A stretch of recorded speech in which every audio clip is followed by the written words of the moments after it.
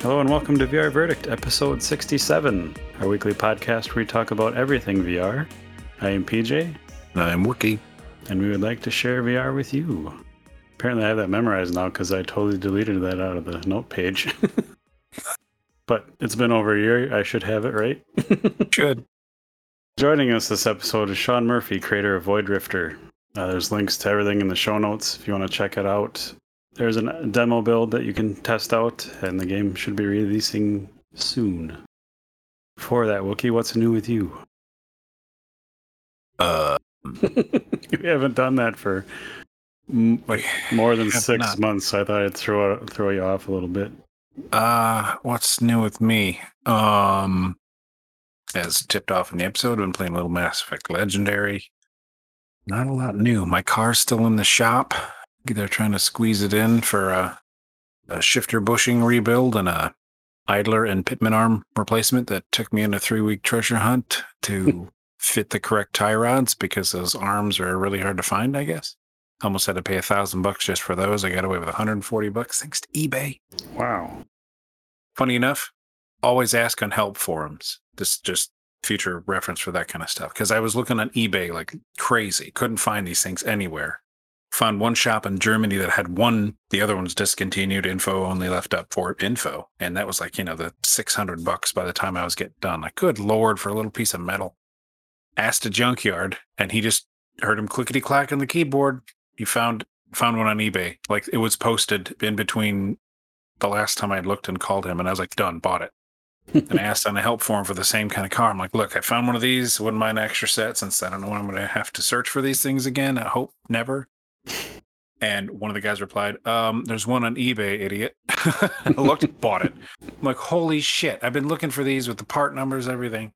Nice. Use help forums. That's the best part about the internet. But that's what I've been up to, stressing about trying to get that car back so I can drive it. It's 66 Volvo needs to. I haven't given it a good proper stretch. So that's awesome. What have you been up to? Oh, just playing a lot of different games. Been playing Stones of Harleth. Came out this past week. It's a very neat. The Oculus store. I got an alert from the Oculus app. PJ's rated this Stones of Harleth. The creator of the game is actually joining us soon. Nice. But it's a really, really charming pixel art, like old school RPG in VR, and it's amazing. I really love it. So check that out. Also come back and check out when they join us on the podcast. Been playing that.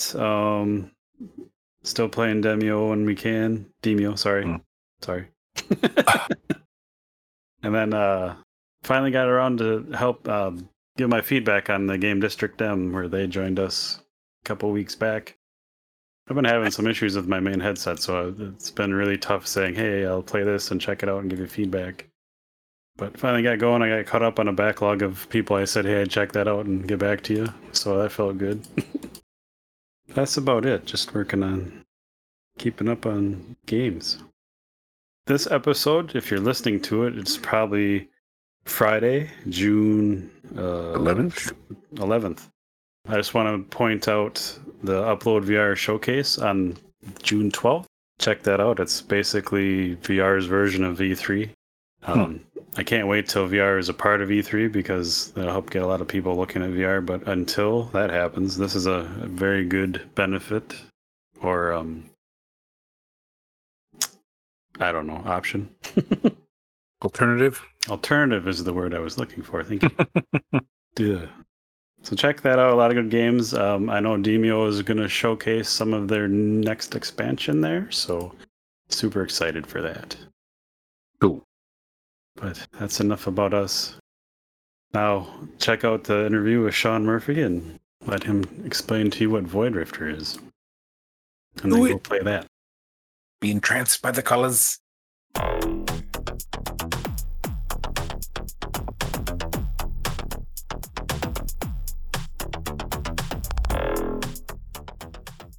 Well, Wookie, this is Sean. Sean, this is Wookie. Yo. Whoa. Sean is the lead developer on the game Void Rifter. I didn't see if you guys had a studio name or not. Yes, Piece by Piece XR Development is the name of the company. Okay. Just a fancy name. Nothing exciting. Usually game studios call themselves like Saucy Panda or something like that. And I just went with Piece by Piece because it sounded professional. And,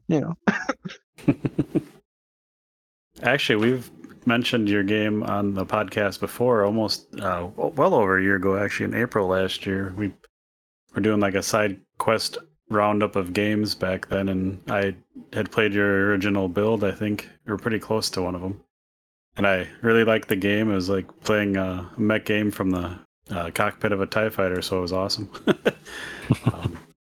yeah, that comment actually, because I did watch it right after you guys posted it, and I was like, nice. we're in something. Because it used to be a team of guys. Now it's just me working on it. But I intentionally kept the TIE fighter looking cockpit in specifically because of that comment. It had to do nice. with a total overhaul of all of the art assets because some of the artists left and we need better performance on the devices because the Oculus Quest is a really, really hard platform to work for because of its limitations. But and so I had to do an overhaul of all the art assets, and then I also added in the customization system. So I kept the TIE fighter cockpit in there for that reason. I appreciate it.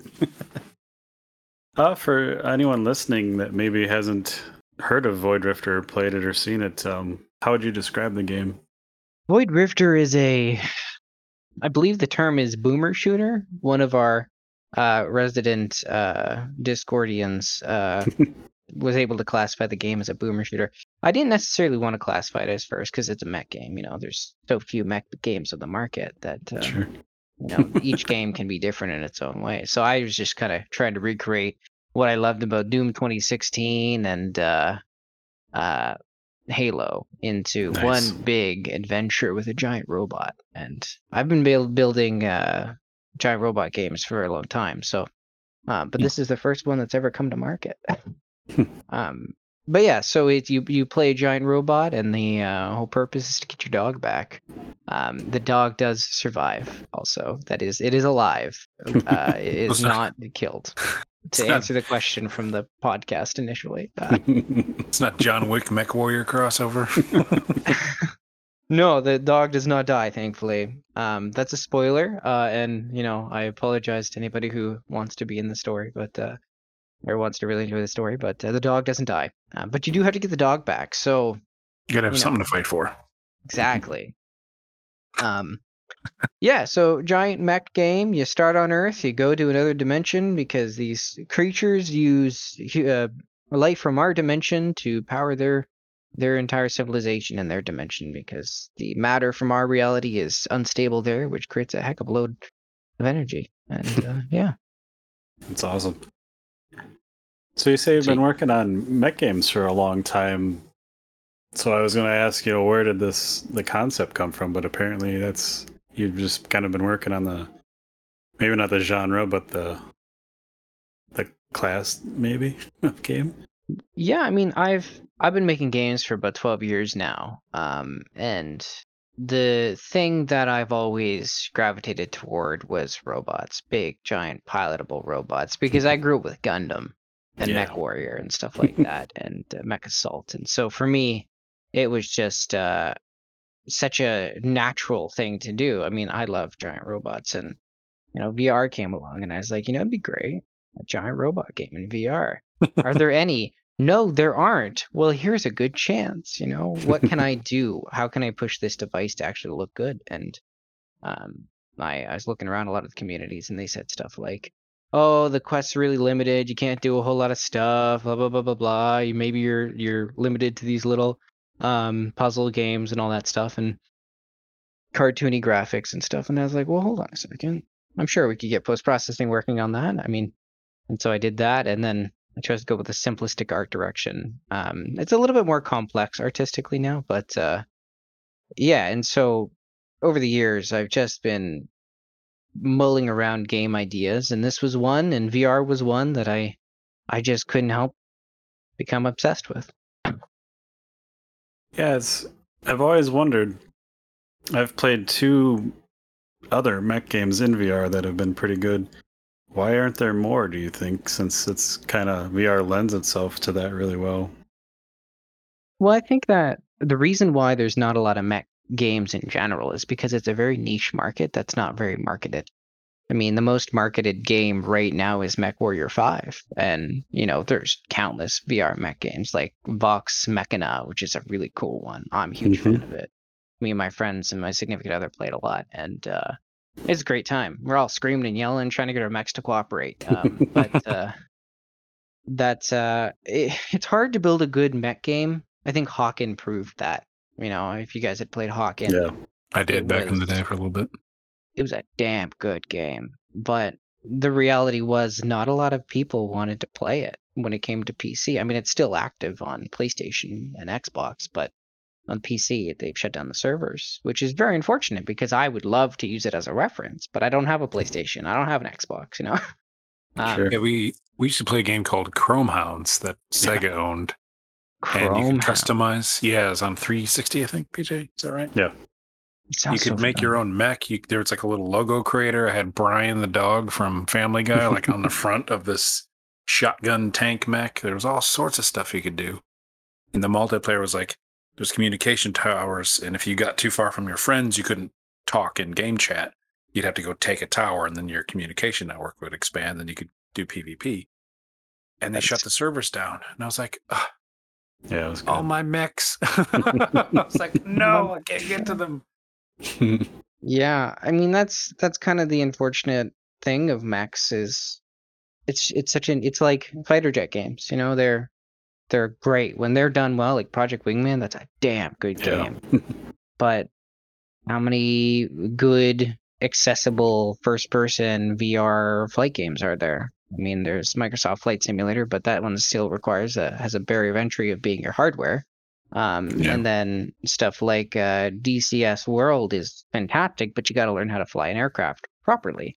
And so accessibility, this is kind of where mech games kind of fall into, is because you get a lot of games in mechs which are often too arcadey. You get a lot of games that are often not arcadey and too grindy and stuff like that. And so the unfortunate reality is it's just not a genre for the average gamer, it seems, until now, because VR has totally changed that.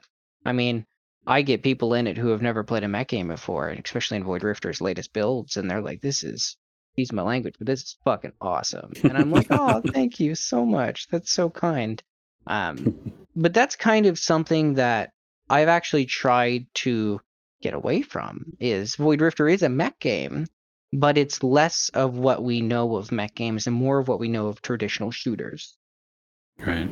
And so that's one of the ways I'm trying to make it more accessible, as well as the simplistic graphics is a tactic of a few reasons why that is, actually. The first reason is for performance. I have no textures in the game. It's all something called material coloring. And so I don't have any textures, so I can store light maps like crazy and get really good visual lighting looking on the hardware. And then I can have post-processing as well, because I'm no longer processing textures in the post-processing. It's just colors. And so I get like a 45% performance increase just from doing that. And this also has the added benefit of being very, I guess, what's the term? I work in hyper casual, and we use the term agnostic graphics a lot, which is super simple and very easy to look at, but also very visually engaging. And so Void Rifter has a lot of that in that. It has those visual aesthetics that are super simplistic, but also when you look at the big picture, it's very pretty. You know what I mean? And so this is kind of one of the ways I'm trying to separate myself from the other mech games, and hopefully it works. But yeah, and that's kind of one of the things about mech games is they are a niche genre. I mean, there's not a lot of them, and there's a game community, another game actually. I'm not sure if you guys have tried it yet. Titan Zero. I think I played isn't there like a demo of that that's been around for a while? Titan Zero is similar to MechWarrior style Oculus Quest VR game that just came out on SideQuest, and they're great guys. I really like what they're doing. They're taking the hardcore approach, and that's fantastic, and I like it a lot. So that's another the game you guys should check out too. Yeah. Hmm. I like when we're talking about just mech games in general, I love that they can span from, the hardcore, like almost simulation type to very arcadey. Because like Wookie said with Chrome Hounds, it was more simulation than arcade. Like you really had to like know what you're doing and piloting the mechs. But then I also loved Mech Assault. You mentioned on Xbox. I actually beta tested that and Xbox Live before they were a thing, and I had the top score in Mech Assault for a couple months, like in the world. Yeah, we played that a lot. Yeah. So just it's always been really neat to see different games come out and do really different things with the same kind of I guess genre, if we want to call it that. But so it's really neat that you're trying to kind of forge your own path and make something a little different. Mm-hmm. Yeah, I mean, every mech game's different. Every mech game's unique. It's like first-person shooters, right? Every first-person shooter is unique in its own way. But mechs is such a massive market to be able to play with, and there's not a lot of games in there. And I think that there's a few reasons, all the ones I said previously, but also very hard to make a good mech game. It is very hard, and I learned that because you get into these giant robots and you start to realize a few things. One, these things are like specifically going to make people sick. So how do you prevent that? And then things like how do I make sure that when I grab something in the cockpit it feels good and it doesn't feel like a pain? You know what I mean? Mm-hmm. And then also how do I make hitting that rockets button feel good?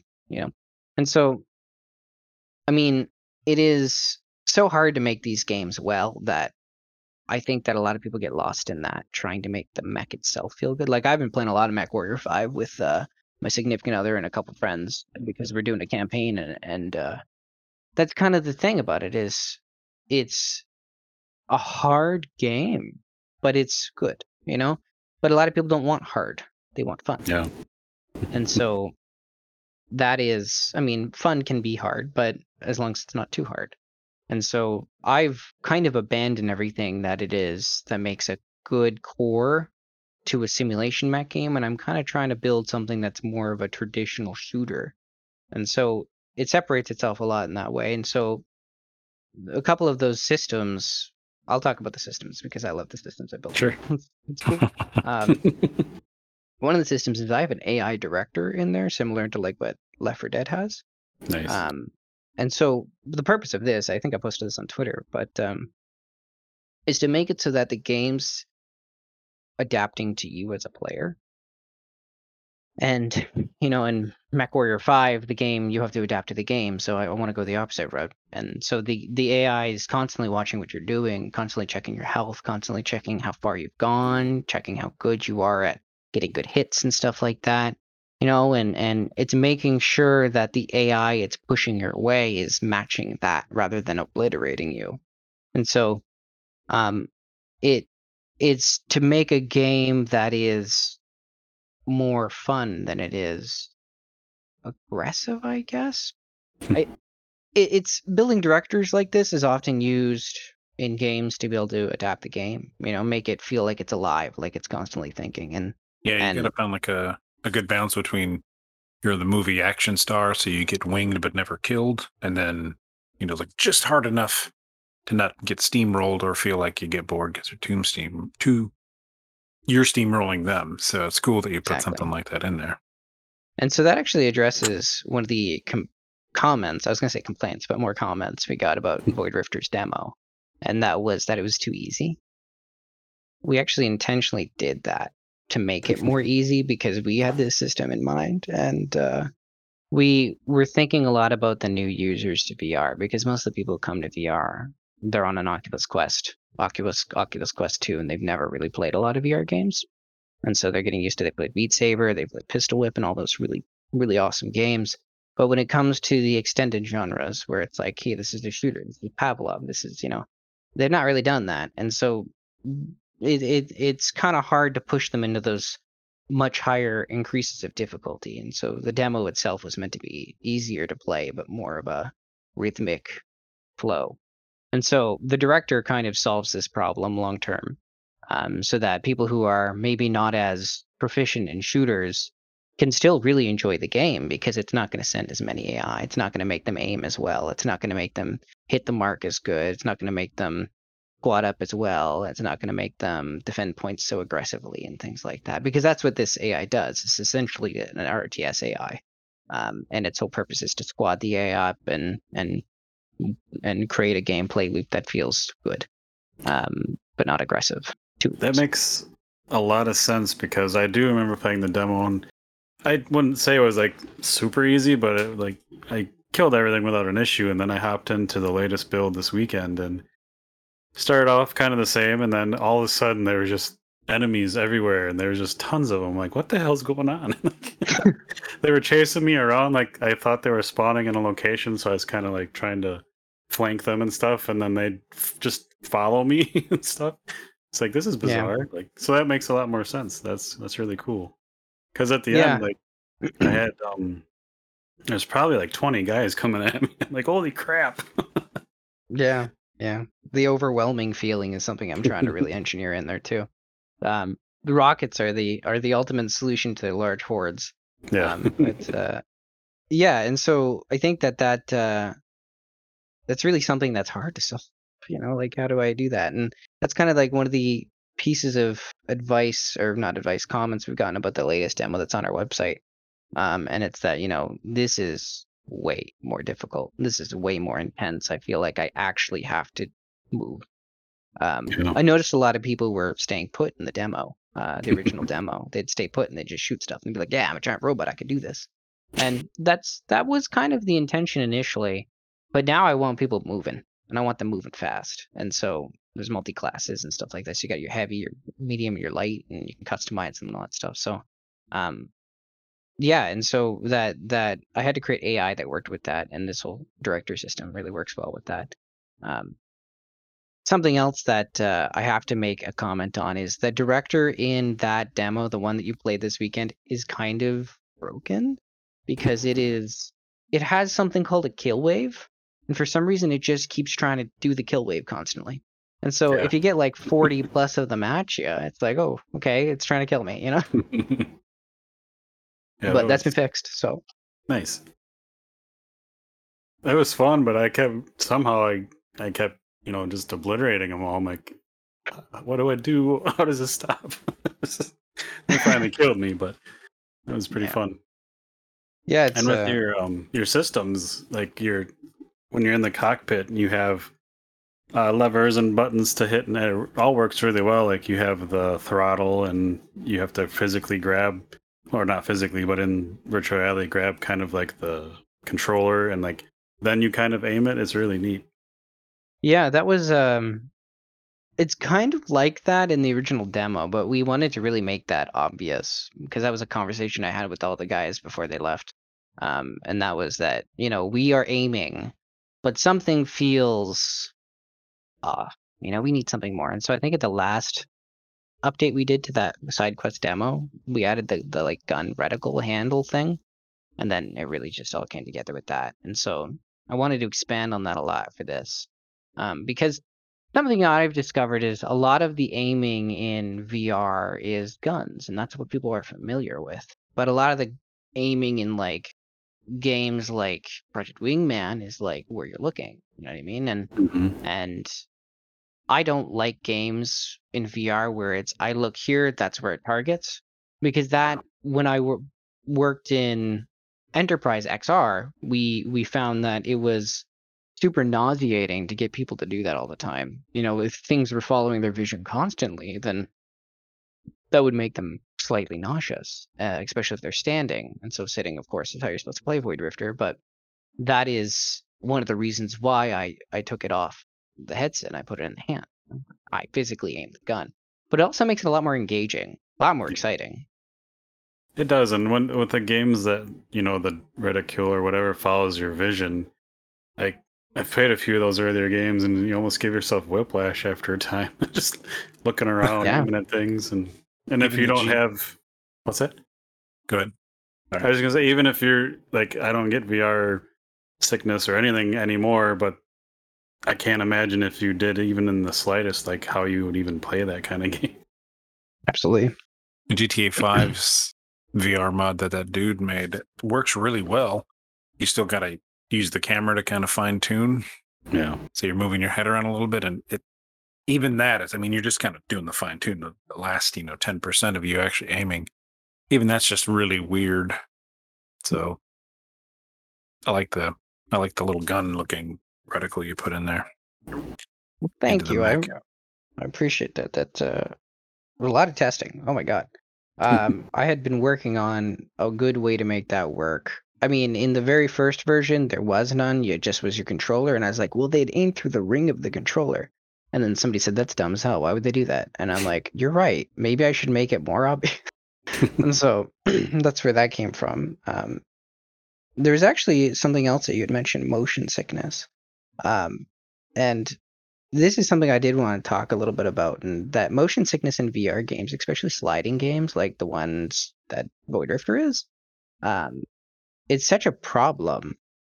However, doing quite a bit of research, there is a number of solutions to the problem to make people a lot more comfortable.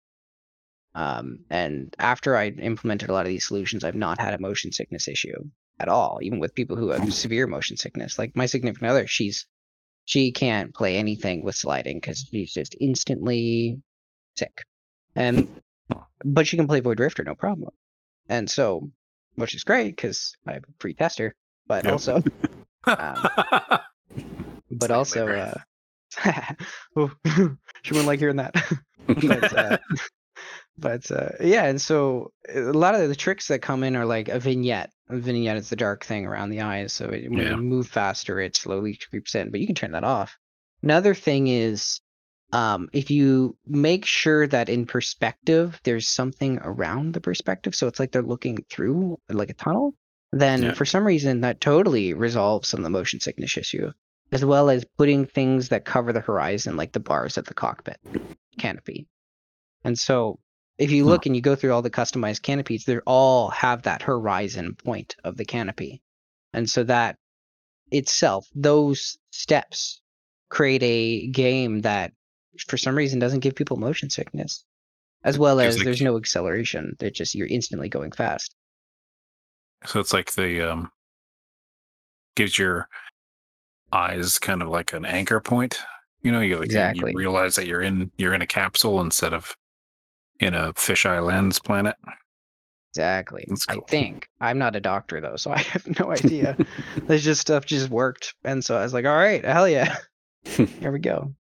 But yeah, so I'm really glad that people don't get sick playing it as much as they used to, because there was a lot of bugs in the demo itself, and I noticed in the top 10 SideQuest games, one of the bugs had showed up in the video itself, and I didn't know about this bug until I saw your video, and I was like, oh, I'm glad I saw that. But it's there was cockpit shake for a little while. I moved it off of the cockpit. Now it's just on the buttons and stuff. But every time the cockpit shake would happen, the cockpit itself would move up to the left just a little bit. Yeah. And so if you kept getting hit, if you got hit like 100 times, the cockpit would leave you behind. It's interesting. That was a fun bug to find. Automatic ejector seat. Exactly. That's really interesting. With your current build, are there, or actually for when you're thinking of like actually releasing the game, what like modes or like parts of the game are you focusing on or planning to have? Is it just like a campaign, or are there going to be multiplayer or? Yes. So initially the release is I have a partnership with Pico Neo, and so Nice. I'm releasing on August 1st in the Asian market, and it comes with a campaign which will be updated over the next few months after the release to extend it, because I'm trying to get everything in there, but we'll see, Mhm. and this includes multiplayer co-op. so you can play with your friends, kind of thing, up to 4 players through the campaign. So it feels like Halo 3, you know. 'Cause I really like Halo 3, and so Yeah. that was a must. And I also don't like playing games alone, so I was like, yeah, there you go. And so that will be included there. Later on, I'm going to release Horde mode, which is actually the mode. It might come with it. I don't know yet. But it might be a later release. But that's what you essentially had played over the weekend. That was Horde mode, and so Sure. it's survival essentially. You fight until you die, and that supports up to 4 people as well. And then additionally after that, I will be bringing the PvP. PvP was actually my main focus for the better half of last year, being able to make a good PvP session. There's videos on the YouTube channel piece by piece of those test sessions. I believe PJ you would come to one, but we ran out of time, so you know. Yep. But yeah, getting as many people in there as possible was a challenge. But I had a lot of fun working on that. So PvP is something that's coming. It'll be up to, I believe, 8 people per team. Maybe if I can squeeze the performance out of the quest, I'll be able to get up to like 16. We'll see. But yeah, so it's gonna include that. I still have to build the bots to be something that can generate on runtime, because there are bots in the game, but they're mostly for testing purposes right now. But yeah, so it'll include a campaign, which hopefully by the end of the year will be at least 4 hours long. There will be co-op in that campaign, as well as Horde and PvP. Nice. Yes. Also, it's cross-platform. So That's awesome, especially with VR's, like you said, the limited player base, the cross-platform is, I'm sure, a big help to get everyone playing together at least. Absolutely, I gotta fill the rooms, right? Yep. One of the things too is, a VR only release. I mean, we heard there was Half-Life Alyx. You're dooming your game to whether or not people have a VR headset or not. And more people have VR headsets now. I think Facebook has sold well over 4 million Oculus Quest 2s, which is fucking awesome, and I'm super happy about that. But how many people are on Steam? You know what I mean? Like, there's upwards of 30 million people on Steam, and when it comes to Steam, only a small percentage of them have the VR headsets right now. So we're getting a lot higher and higher and higher, which is awesome. But there's still people who just might not ever have a VR headset, and so I want those people to still be able to play the game. So the game will release on pretty much every platform that I will be able to get it onto. I'm a PlayStation partner right now as well, so it will be going into the PlayStation sometime in the end of the year. Awesome. Really cool. Well as, yeah, I'm excited for that. That's a big player base. Yeah. That is huge. And so I priced the game around that kind of thing. So the game itself is going to be about $13. Which I think is a good thing to get as many players as possible. It's a low enough price so that everybody can be like, hey, this is just $10, or $13. I can afford this, and hopefully that works. And then I'll add like chapters, because the campaign will be episodic, and I intend to work on Void Rifter for the next few years. Awesome. So rather than doing like sequels and stuff like that, I'm going to do like the Doom Eternal route, which is the chapters and DLC releases. And we'll see how all that goes. Every developer we talk to, and they have like a flat screen version of their game, is just amazing to me, because I think we say it all the time, but like, we have friends that we play with that aren't into VR, and it's like, I really want to play this game with people, but I don't have any friends that play VR, and so if you can get them on the flat screen version, it's just a bonus. Yeah, Very absolutely. much so. Then you can try to convert them secretly. Exactly. You bring them over and you put the headset on them, and they're like, shit, I was wrong. You get that one weird friend that built a gaming PC and bought an original Rift. This is November 2017-ish. Built a gaming PC. I've not had one. I think he went overboard on it. Like, I'm assuming $3,000. And then, what was it, $800 or $400 for the headset at that time? Yeah. Spent a lot of money and we played like 2 or 3 matches of Elven Assassin, I think. And maybe one Pavlov. And never saw him online again. Like, what are you doing? Yeah, the drought of games was such a problem for such a while. Like you buddy of mine, actually the guy who got me into VR, because I was a VR skeptic, believe it or not. Yeah, I was one of those ones. He got an Oculus Rift and he had the Predator Acer laptop and he was like, "Come on over, give it a try." And I was like, "Nah, it's dumb. It's just this weird heads. It's just a flat screen game, but you can look left or right. What's the big deal? Blah blah blah blah." And he's like, "No, just shut up. Get in the car. Let's go. And you're gonna try it, and I promise you'll change your mind." And I was like, "Fine." And so I did.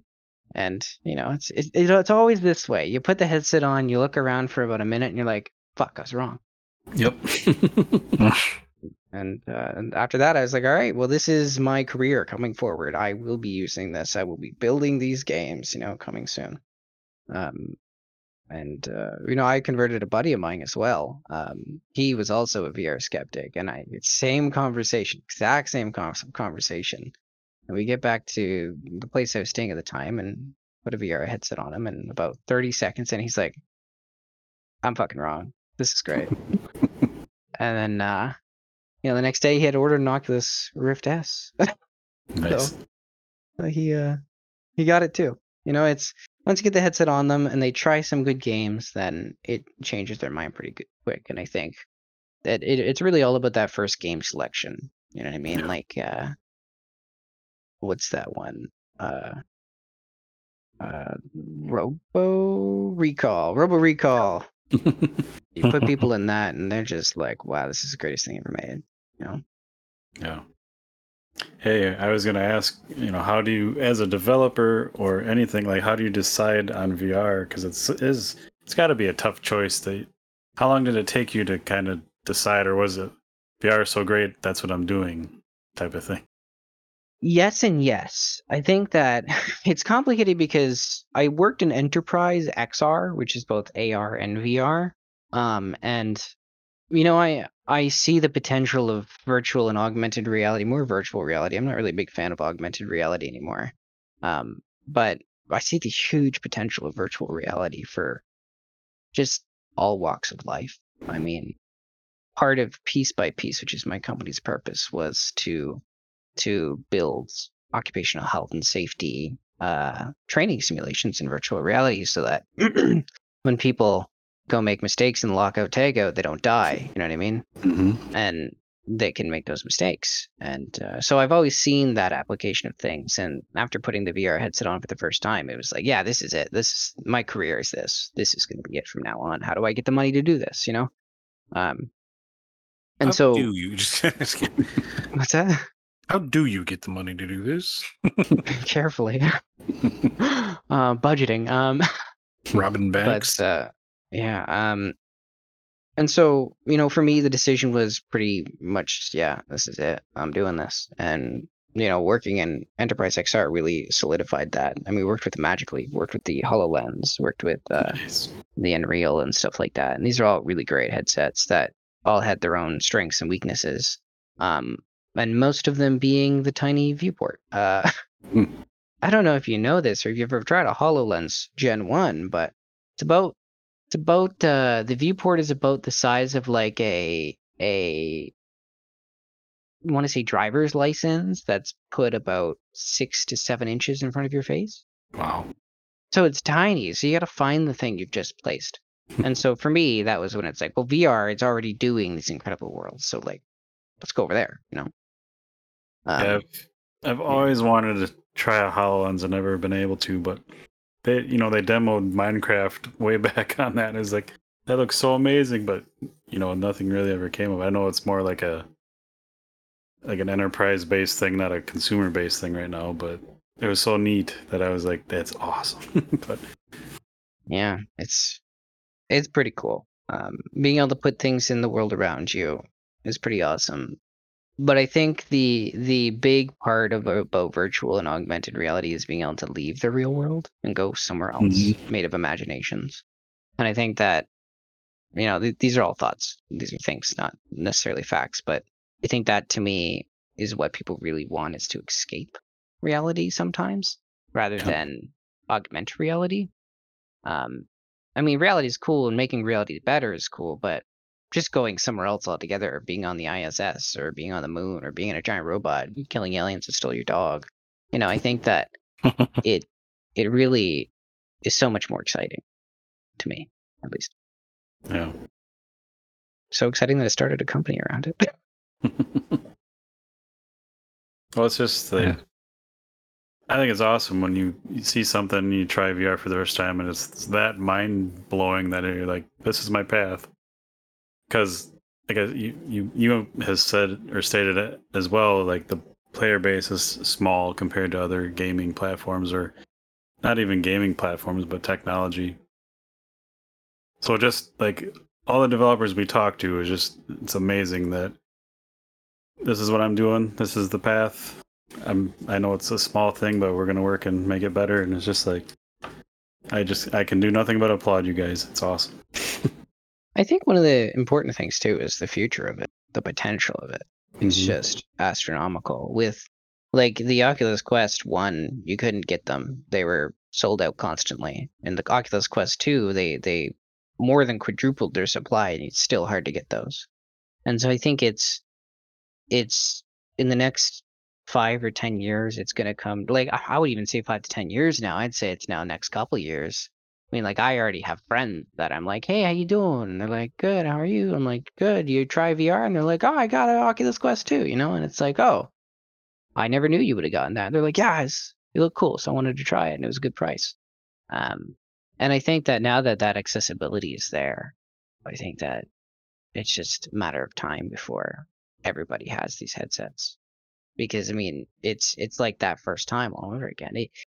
I always struggle to explain to people what the first experience in virtual reality is going to be like, because they're always you just can't hype it up enough. It's such Yeah. a mind blowing. It genuinely blows your mind, and it's like playing video games all over again for the first time. It is, because we've mentioned it many times on here. Like, before we got into VR, I was in a space where like gaming was just getting old, and I was just like, God, we've been gamers all our lives. I'm like, am I just getting old, or like, do the games just kind of not? Do they just suck nowadays? Like, what's going on? And then I put a VR headset. I'm like, holy shit, I'm back. Like, this is awesome. We're here. Yeah. Break the stick off. Let's stay here. Yeah, it's a shame at the regular non-VR games, because there's so many good ones out there. Why don't they keep making them? But then everything has to be recycled nowadays. So, Of course. And I think that's where VR comes in. We're totally creating a whole new game industry from the ground up, and I think that's just so awesome. I am so excited to be a part of it because I get to build Void Rifter, and by the time VR is truly fully mainstream, Void Rifter hopefully will be an established name, and everybody like, well, have you tried Void Rifter yet? That's a game to try, Yeah. And I hope that's the thing. We'll see. I got to get on the Oculus Store first too. But that's like oh god, that's quite a while of a wait. App Lab to App Lab, Yep. But I imagine, since you're planning like a flat screen version, you're obviously going to try and hit every VR platform as well. Absolutely. So I'm aiming for Steam VR, Pico Neo, which is Asian market. Oculus Quest. I even want to go on the Nintendo Switch if I can. Wow. You were going to say something before I said something. Oh, I don't remember. It's fine. But yeah, so I mean, I've been PlayStation VR, everything I can get it on. I mean, it's such an easy game to port. I think that I actually had a conversation about this in a previous event I was at last week. Somebody asked me a question. The question was, how did you find balancing between the VR gameplay and the flat screen gameplay? Was that difficult? That's a good question. Thankfully, it wasn't difficult because it just worked. I have this auto aim system built into it that just totally removes that balancing factor. And then also because the Oculus Quest controllers are essentially just a gamepad that's broken in half. It just is there. You know what I mean? Like keyboard, mouse, it all plays the same. I mean, when we were doing the 8v or 4v4 in the PvP, there was no difference in the scores between people who were flat screen versus VR because it just was so by default balanced, which was such an accident. But I'm so glad because that's such a pain to balance. Yeah, that's a lucky break. Very lucky. I have to be honest with you, that was extreme luck there. Is it something you can replicate? I have no idea. Oh, okay. Just curious. We will find out. The only answer to that. I think that Works. when it comes down to it, understanding how each platform's strengths and weaknesses are and how do you leverage that comes down to auto aim systems. Yeah. Because when it came to the Xbox, the only reason why Halo was something people could genuinely enjoy and be accessible to most gamers who are new to gaming, especially the original Xbox, was their aim assist system, their bullet magnetism, they called it. And that just allowed people to actually be able to get headshots. Because, I mean, like, if I was to turn off auto aim, nobody would hit a damn thing at all because it's so hard to aim. Because it's just like little lasers, and each gun aims they're about 20 feet apart, and so the auto aim system always makes sure they're looking both at the same position. But if not, I mean, I had a broken version of the auto aim system a while ago. Just after we'd released the demo, I broke it because I was trying to fix it. Because sometimes it would pick the wrong object you were pointing at. But it was just so difficult to play because I couldn't hit anything. And then I realized the auto aim system was broken, so I had to revise it all. And it works way better. But that balances the game by default. I think that ability for it to be able to, it no longer becomes how good is my shot, and more is how quick am I to shoot. And that's the way I want my games to be: is how quick am I to take that shot versus how good is my shot. Because I think the quick reaction time of a game is, to me, more enjoyable. I mean, I play a lot of Counter-Strike too, and it has some pretty good auto aim in it. And so, that's the accessible nature of it, I think, which makes it easy to port to everything. I'm the opposite, though. I always have to turn that stuff off. Like, I'm the guy that can't hit crap. In like Black Ops 2, no matter how hard I tried, but I could, with like the crossbow or whatever, I could hit people between wooden boards or running full speed, and I just plonk right between them. Like, I think Gears of War, the first one, I think there was PvP, and I hit someone with a torque bow, a friend of ours, between two of the train cars on the train level. Like, I'm really good at those, like, perfect shots, but it takes me a while. I can't do sustained fire like shooting from a vehicle to save my life. So I have to turn the auto aim off because I know where I want this bullet to go. I've gotten used to a game. Like, I know the mechanics. I know where that bullet needs to drop. And auto aim will, like, try to shoot where the head is instead of where I'm trying to tell them where the head's going to be. And I will just rage out at myself. Like, be like, no, damn it. But it would be fun to be more Twitch action, I guess. Well, thankfully, Void Rifter, the head is just the whole thing. So True. that's and then the rocket's also pretty convenient there. But yeah, I definitely get that. I think that when you play, I always go back to Halo because Halo is, to me, the staple of Halo 3 is, to me, a staple of what I would consider a nearly perfect game. Mhm. And SWAT on Halo 3 was superb. I mean, auto aim's turned down a little bit, so it's down to your accuracy and stuff like that, and you got to get the headshots, otherwise you die. Yeah. We used to play a lot of Halo, and Bungie's just got the whatever first-person shooter Destiny mechanism. It's just down. They've got it. Yeah, Destiny. We played a lot of Destiny 1. Getting headshots in that game was like smooth as butter. Yeah, and they make you feel like you did the headshot too, which I love that. I love it because it's like, yeah, I'm good at this game, but the reality is, it's the math. But that's like, okay. Even with those, I turned all the aim control off, and it's still there. Yeah. All the aim assists. I'm like, damn it, because you throw with the hunter class, whatever it was called, I'd throw the knife and hit him in the head with a knife and be like, did I just really do that? Because I think everybody else is doing that too. Sneaky. Yeah. Yeah. I feel it, but at the same time, accessibility. I think I went to a talk once at a conference about accessibility in video games and talked about how do you make the difference possible? How do you make the game balanced in that sense? And one of them was, you make sure that the players even have a slight bit of auto aim because otherwise the smoothness of the game vanishes. Because now you're constantly missing everything. And I think if anybody's played Arizona Sunshine, that proves the point perfectly. You can't fucking hit a goddamn thing most of the time. Like you're aiming, but you're just like, I am missing, and like they could be right in your face and you can't even hit them. But when you really line up and you really take your time, you hit it. But the auto aim, I think there could have just a little bit of auto aim. I might have gone a long way there. But I think that Well, hunting games are a great one where auto aim shouldn't be allowed. And so for me, auto aim is a staple of what it is that makes the game successful. But I think I will turn off that. I'll put a button in there to make it so you can turn it off.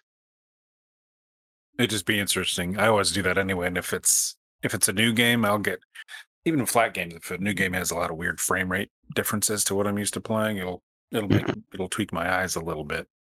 I'll get a headache. But like I'll still turn the auto aim off to try it. And if it's like, nope, I need to practice a little more, I'll go ahead and turn that back on for a while. It's just fun for me. When we play first person shooters and stuff, I'm the idiot that's trying to pull off the stupid crazy kills. Like I'm no good in a team situation because I'm either destroying the entire other team or I can't kill anybody. Like there's rarely times where I'm in the middle, and more often than not, I'm trying to do some. Not that I just go Rambo or something like that, but I'm like, trying to throw a grenade behind them and shoot the grenade or something, anything stupid. I'm just weird about that. And it doesn't feel right to me unless I'm the one that did it. So I mean, I feel it It's just playing way back when playing Call of Duty Modern Warfare 1. Oh. That getting the grenades around the corners and stuff like that really is interesting. I mean, I don't remember if that game had like an aggressive auto aim or not, but I feel like because I was just a child when I was playing it and I was good at it, it probably did. But I don't know. Kids and games. kids and games, yeah. There's also some cool tricks you can do, like do you guys remember when developers were talking about the sneaky tricks they put into games to make gamers feel like they're doing a good job, but then actually it's the game making them do a good job? Nothing really specific. I'm sure there's a lot of that stuff with science and There- mousetraps and stuff. Absolutely. There was a tweet thread probably a number of years ago now that I'm thinking about it, and they talked about stuff like health not being exactly representation of how much you've actually been taking hits. Like for example, the first 10 hits you take about 50% of your health. Then the next 100 hits you take their other 50% kind of thing. And I've so noticed that just playing the games, yes. Void Rifter has that. But it's the purpose of it is to make you feel like you're on the edge of your seat. You know what I mean? Push you Right. for that. And like that's kind of neat. I had to do that actually because I just kept dying too quickly, and the respawn system in Void Rifter for the longest time was broken, so it would crash the game. And so I had to fix that because I wanted to Yeah, still be able that- to test it. Nice. I actually, you mentioned the event you were at last week. I actually saw your stage in the I can't talk. Spattle Ape group. Is that what you mentioned? Yeah. I was in there Spatial Ape. talking to them after the event ended, and I saw your booth over there. I'm like, oh, sweet, I'm talking to that guy on Monday. It was really Hell neat yeah. to see. Cool little booth. Yeah, that was cool. I like that a lot. That was I didn't know it was in VR until like the last minute. Because they're like, "Did you get the build?" I'm like, "What build?" And I didn't realize because on the website it says download access or something like that to the conference, and then there was, of course, as to be expected, issues with the build where it would crash for if new people came in. But we got that all fixed out, and it was so cool to look over and see some of the creatures from my game, some of the dimensional monster things from my game standing there. And I mean, they of course had to size them down significantly in order for them to fit in the booth, but Yeah. it was really cool. I like that. I look forward to the day that that's real. You know, like I actually walk up and there's a real one of them. You know, not like actually real, like where it's attacking people, but like just a big Yeah. tall thing. I have actually an important question as well. Did you customize your mech? I did not. I had some time constraints over the weekend, so I only got to hop in and play for like 40 minutes. So I think it loads up. Is it a random one or is it always Usually, like the? usually randomized it. Yeah. first. So I looked at it. I'm like, oh, sweet options, and I'm like, I wish I had time to look at them. I just hopped in the game and got into it. There's a randomization button on the far left where you can just press it and it will jumble up a mech for you. But How many options for each? Like, what are the customization points and all that? so pretty much every point on the mech is customizable. I say every, but I think that's not necessarily true. You can change the canopy, you can change the shoulders, you can change the shoulder mounts, you can change the thighs and the feet and the shins of the mech. You can also change the hips. You can pretty much make it look like anything you want. You can also change the classification of weight class. And so you can make it a light mech, which is wicked fast and hard to get killed, but it only has 2 guns. And the medium class, which has 3 guns, and it's the one that we are all familiar with from the original demo. And then you get the heavy, which is pretty much twice the size of the medium, and it's slow, but it has an unreasonable amount of health. Which, of course, when you're slow in a game that you're meant to be fast, you kind of need that. So, and so I was thinking about making it so that each part has its own weight and stuff like that. But then I thought to myself, this isn't a simulator. Yeah. So I chose not to go that route yet. We'll see. Maybe I'll put a hardcore option. But yeah, you can also change the colors and everything. And so there's 4 colors, I think. There's also a ton of guns in there now. So instead of just being the artillery Gauss cannon, the automatic and the shotgun, there's a laser, there's rocket launchers, there's RPG systems, there's a faster automatic cannon, and there's shotgun, of course, and what else was there? There's a sword I'm working on. I don't know how well that's going. Nice. Swords are hard. Yeah. VR sword. You gotta get close to them, and they don't want you to get close to them. So, That's where you have But, it swing it and you don't really know what the range is. You just sort of like, and sometimes melee in games, you punch or you swing your knife, somebody dies like 8 feet away. Just make it like 30 meters. You can't tell. Just lose a limb. exactly. I mean, that's kind of what the sword was a shorter laser, with limited range. But it didn't feel good, so I turned it off. But yeah, so there's tons of things in there now. You got probably, I'd say, an hour or 2 of just customization fun you can do and just playing around a little bit with it. Nice. And that's cool. Hopefully I don't get people stuck in the create a character screen. Like I always get stuck in them. But That's what I was gonna say. If PJ jumped right in the game, it would have been me and been like, ooh, and then I would have wasted my 40 minutes on, mech toenail polish or something. There'll be like a new game that's coming out or released, say on like a Friday, and we'll plan to get it and be like, "You ready to hop in yet?" He'd be like, "No, I haven't settled on a character yet," and it's like, it's been 2 hours, man. Come on. that was me with Cyberpunk. Yep. If it's Cyberpunk, I was in that one for like 3 hours, and I realized, like, wait a minute, I really loved CDPR going in, so I didn't know anything about the game. I went back and retroactively watched the trailers after I started playing. I didn't even know it was first person. I didn't know anything about the game, so I walked in there. I was like, not that I minded. The character creator is pretty good, but I was like, I didn't know anything about the game, and I was like, well, I could say, look in a mirror and see my bald head.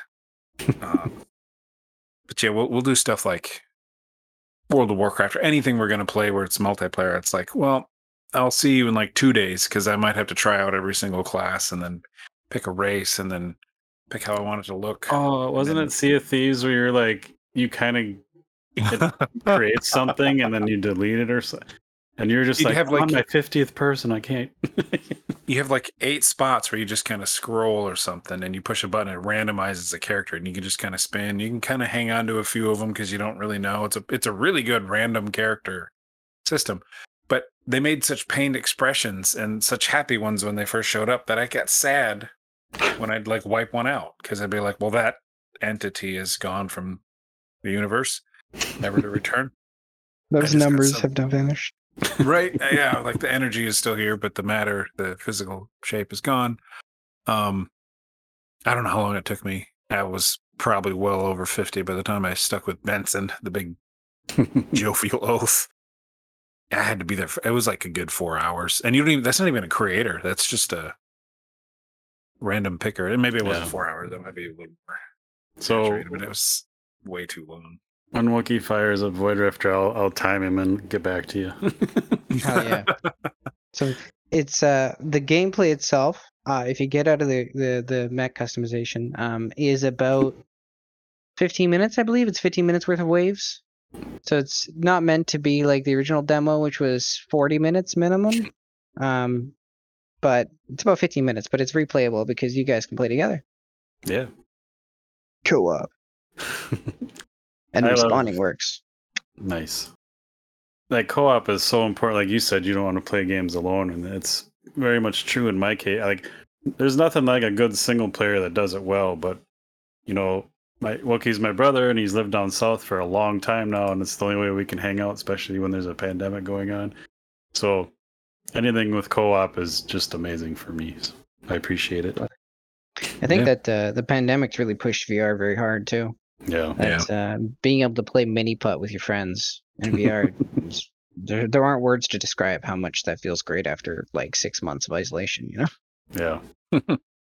you'll swing a golf club at them. You know, I gotta hit some people. Like I've been playing the Mass Effect Legendary remake and talk about character creator. I went through the first one, created a character, imported it to the second one, and then still like looked at the default and went and did a custom, and I kept going back and forth. Still spent like I already created a character in the first game. I still spent a good hour and a half like trying to copy it and then tweak it in the second one. I'm an idiot. But that's a pretty good single player game. Keeps me, you know, like the story, even though I don't remember exactly what happened from like a decade ago, but it's fun to run through. But then a few nights after, my brother and I played with our nephew and some Vermintide 2. These are all non-VR games, sorry. But just having 2 to 3 of us doing crazy, stupid stuff together was like such a better experience than even a good single player by myself. So I get you. It's awesome to play good games alone, but it's even better to play good games with people. And in VR, Absolutely. it's just everything's exponentially better if it's done well in VR because there's just you could be playing a Nintendo 64 game like, you know, Zelda 64 in VR is better than playing most games in high def on a projector. So absolutely. Yeah, I'm a huge I mean, I don't honestly play video games to play alone anymore because I'm an extroverted person. I'm such an extrovert that playing games alone is just boring to me. So I always will have every game I make have co-op, and of course that was such a main focus for Void Rifter, because it's one thing to play a surrealistic hellscape alone in a giant robot. It's another thing to play with friends over and over and over again to constantly do the memes, like in, of course, Halo 3, as I always point out. I have played Halo 3 probably over 50 times the campaign. Nice. Like I know it word for word at this point, and you know, you always meet a new person. It's like, let's play Halo 3. do you ever be like, oh, I think I could remember how to do that, and you know, go easy on the new guy, and just To obliterate them. Yes, show him absolutely. around. Absolutely. But yeah, I mean, co-op is, to me, it's couch co-op is, I miss it so much. Yeah. And so it kind of died off for a little bit, but I think co-op has come back with vengeance, especially again because of the pandemic and that cooperative nature. Like, we do want to go on adventures by ourselves, but I want to go adventures with people all the time because Mm-hmm. it's so much fun. And like Yeah. everything when Call of Duty hit a big, like, that's around another decade ago too. Everything went to just multiplayer only. But then everything, like, you got to keep things fresh. And I don't really care for the fort or the battle royale stuff. Mhm. That's the only really like twist on anything. And it's like how can you go wrong with shooting each other, shooting friends, shooting random people?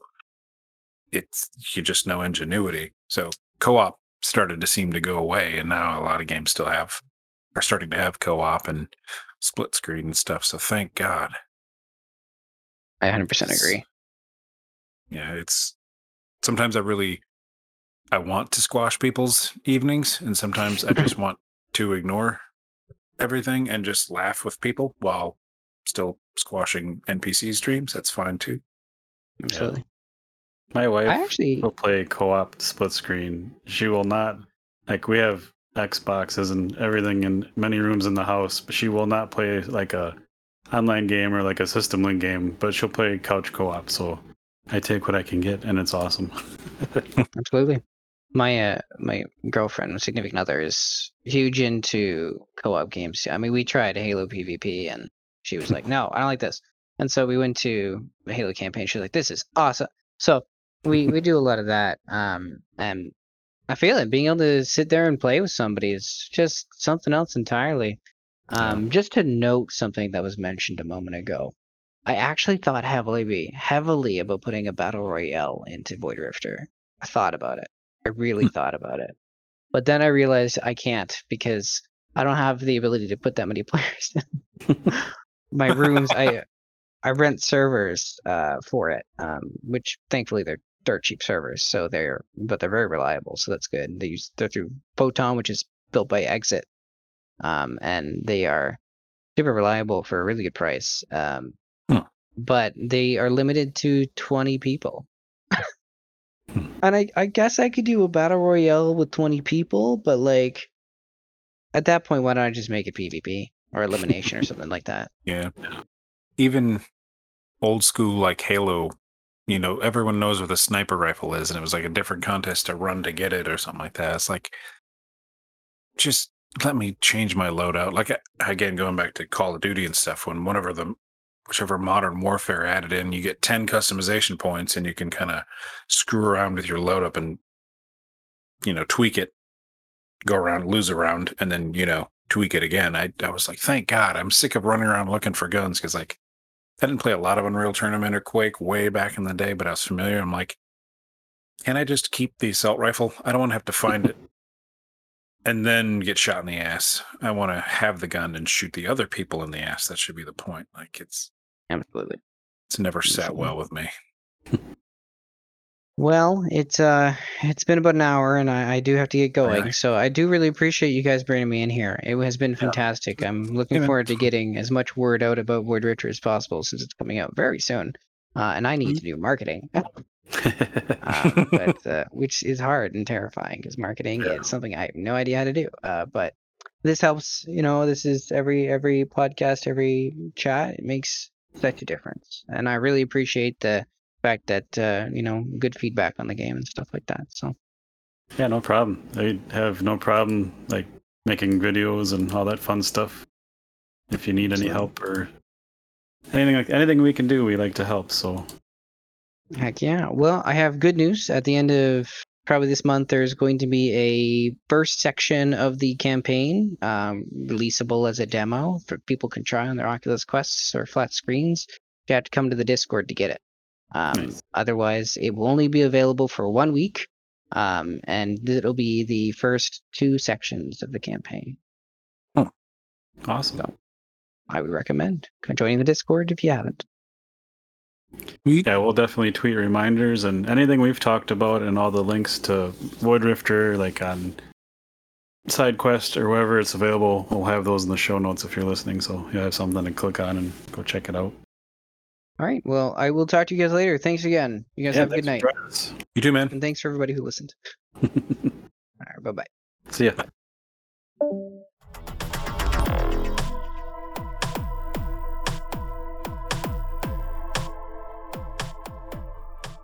Now, listeners, that was Sean Murphy, creator of Void Rifter. coming soon. There is a build available. Join the Discord. We'll have a link in the show notes below. Just a fun arcade mech game. Pretty fast paced. I had fun with it. Very interesting looking. I like all the lights, the colors. Very good visuals to keep you engaged for a while.